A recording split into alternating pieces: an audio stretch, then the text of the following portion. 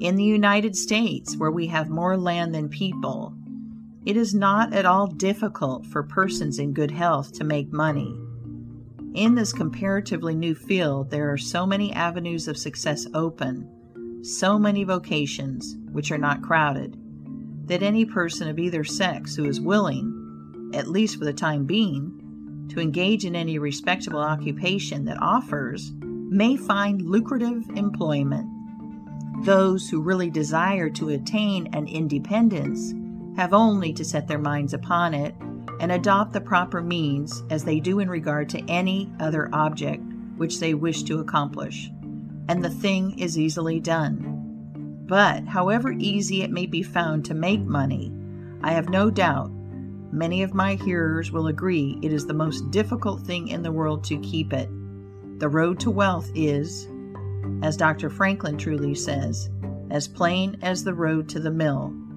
It consists simply in expending less than we earn. That seems to be a very simple problem. Mr. Micawber, one of those happy creations of the genial Dickens, puts the case in a strong light when he says that to have annual income of £20 per annum and spend £20 and sixpence is to be the most miserable of men, whereas to have an income of only £20 and spend but £19 and sixpence is to be the happiest of mortals.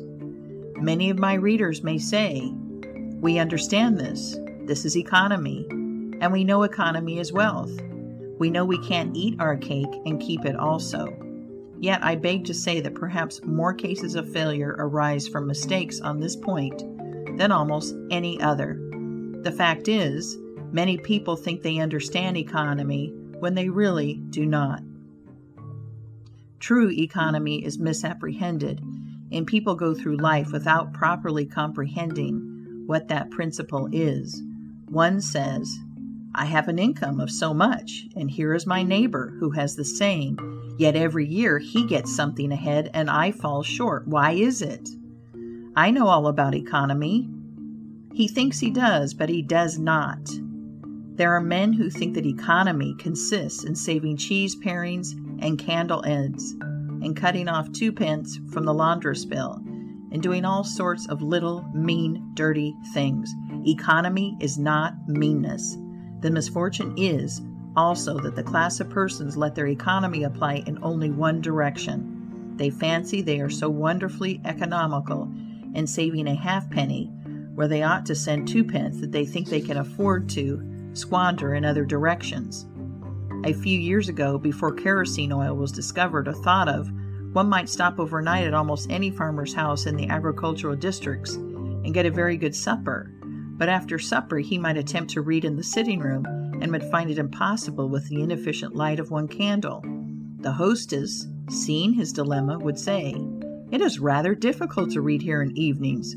The proverb says you must have a ship at sea in order to be able to burn 2 candles at once. We never have an extra candle except on extra occasions. These extra occasions occur perhaps twice a year. In this way the good woman saves $5, $6, or $10 in that time. But the information which might be derived from having the extra light would, of course, far outweigh a ton of candles. But the trouble does not end here. Feeling that she is so economical in tallow candies, she thinks she can afford to go frequently to the village and spend $20 or $30 for ribbons and furbelows, many of which are not necessary. This false connote may frequently be seen in men of business, and in those instances it often runs to writing paper. You find good businessmen who save all the old envelopes and scraps, and would not tear a new sheet of paper if they could avoid it for the world. This is all very well. They may in this way save $5 or $10 a year, but being so economical, only in notepaper, they think they can afford to waste time, to have expensive parties, and to drive their carriages. This is an illustration of Dr. Franklin's saving at the spigot and wasting at the bunghole, penny wise and pound foolish. Punch, in speaking of this, one idea class of people says, they are like the man who bought a penny herring for his family's dinner and then hired a coach and 4 to take it home. I never knew a man to succeed by practicing this kind of economy. True economy consists in always making the income exceed the outgo. Wear the old clothes a little longer if necessary. Dispense with the new pair of gloves. Mend the old dress. Live on plainer food if need be, so that, under all circumstances, unless some unforeseen accident occurs, there will be a margin in favor of the income. A penny here and a dollar there, placed at interest, goes on accumulating, and in this way the desired result is attained. It requires some training, perhaps, to accomplish this economy, but when once used to it, you will find there is more satisfaction in rational saving than in irrational spending. Here is a recipe which I recommend. I have found it to work an excellent cure for extravagance and especially for mistaken economy.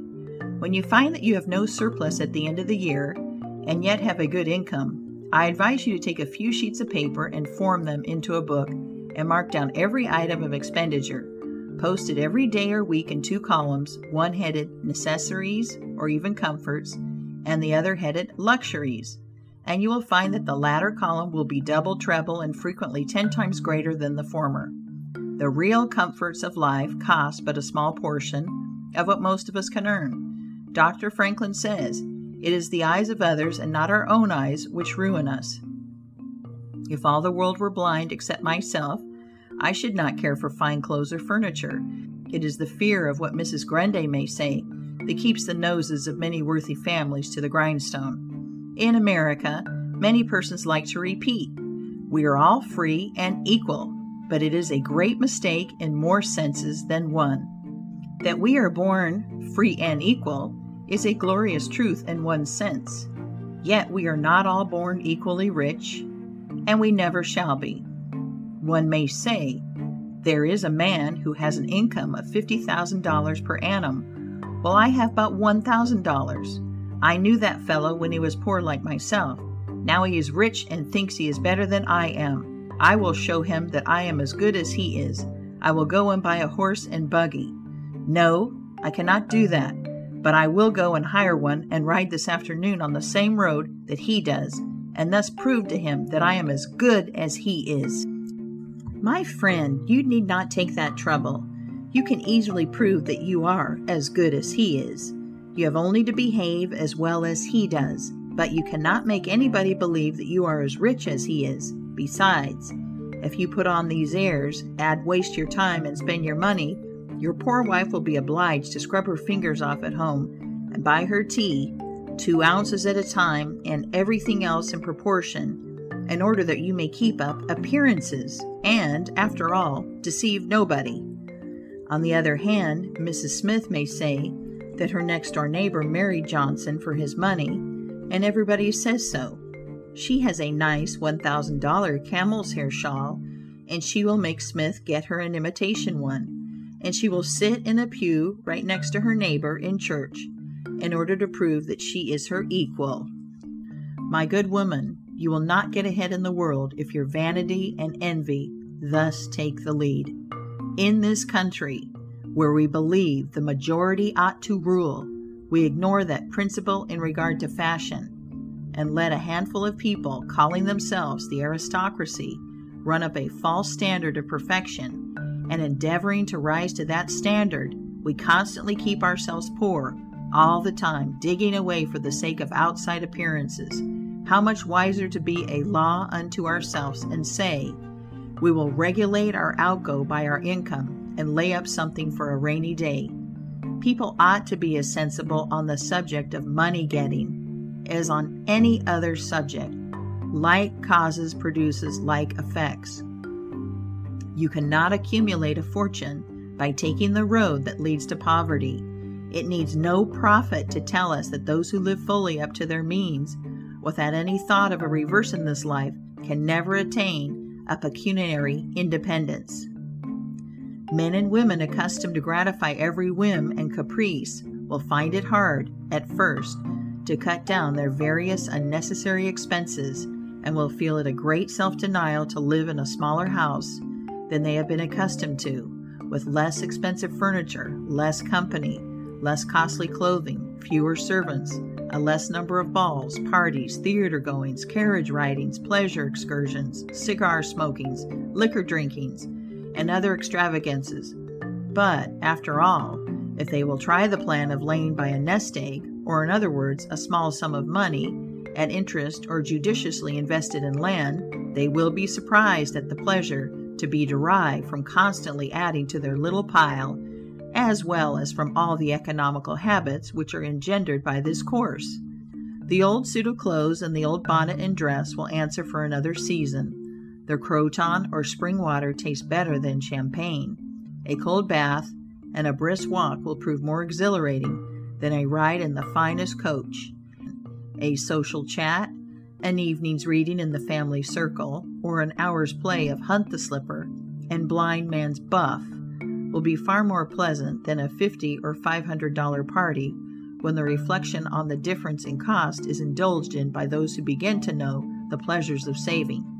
Thousands of men are kept poor, and tens of thousands are made so after they have acquired quite sufficient to support them well through life.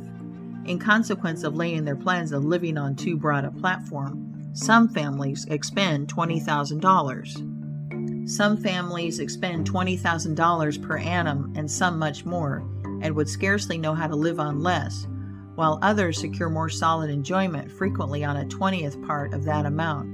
Prosperity is a more severe ordeal than adversity, especially sudden prosperity. Easy come, easy go is an old and true proverb.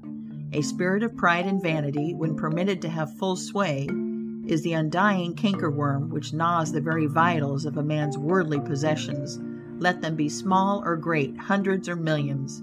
Many persons, as they begin to prosper, immediately expand their ideas and commence expending for luxuries, until in a short time their expenses swallow up their income, and they become ruined in their ridiculous attempts to keep up appearances and make a sensation.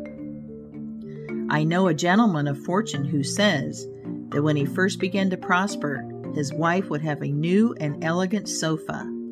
That sofa, he says, cost me $30,000. When the sofa reached the house, it was found necessary to get chairs to match, then sideboards, carpets, and tables to correspond with them, and so on through the entire stock of furniture, when at last it was found that the house itself was quite too small and old-fashioned for the furniture, and a new one was built to correspond with the new purchases. Thus, added my friend, summing up an outlay of $30,000 caused by that single sofa, and saddling on me, in the shape of servants, equipage, and the necessary expenses attendant upon keeping up a fine establishment, a yearly outlay of $11,000, and a target pinch at that, whereas 10 years ago we lived with much more real comfort, because with much less care, on as many hundreds,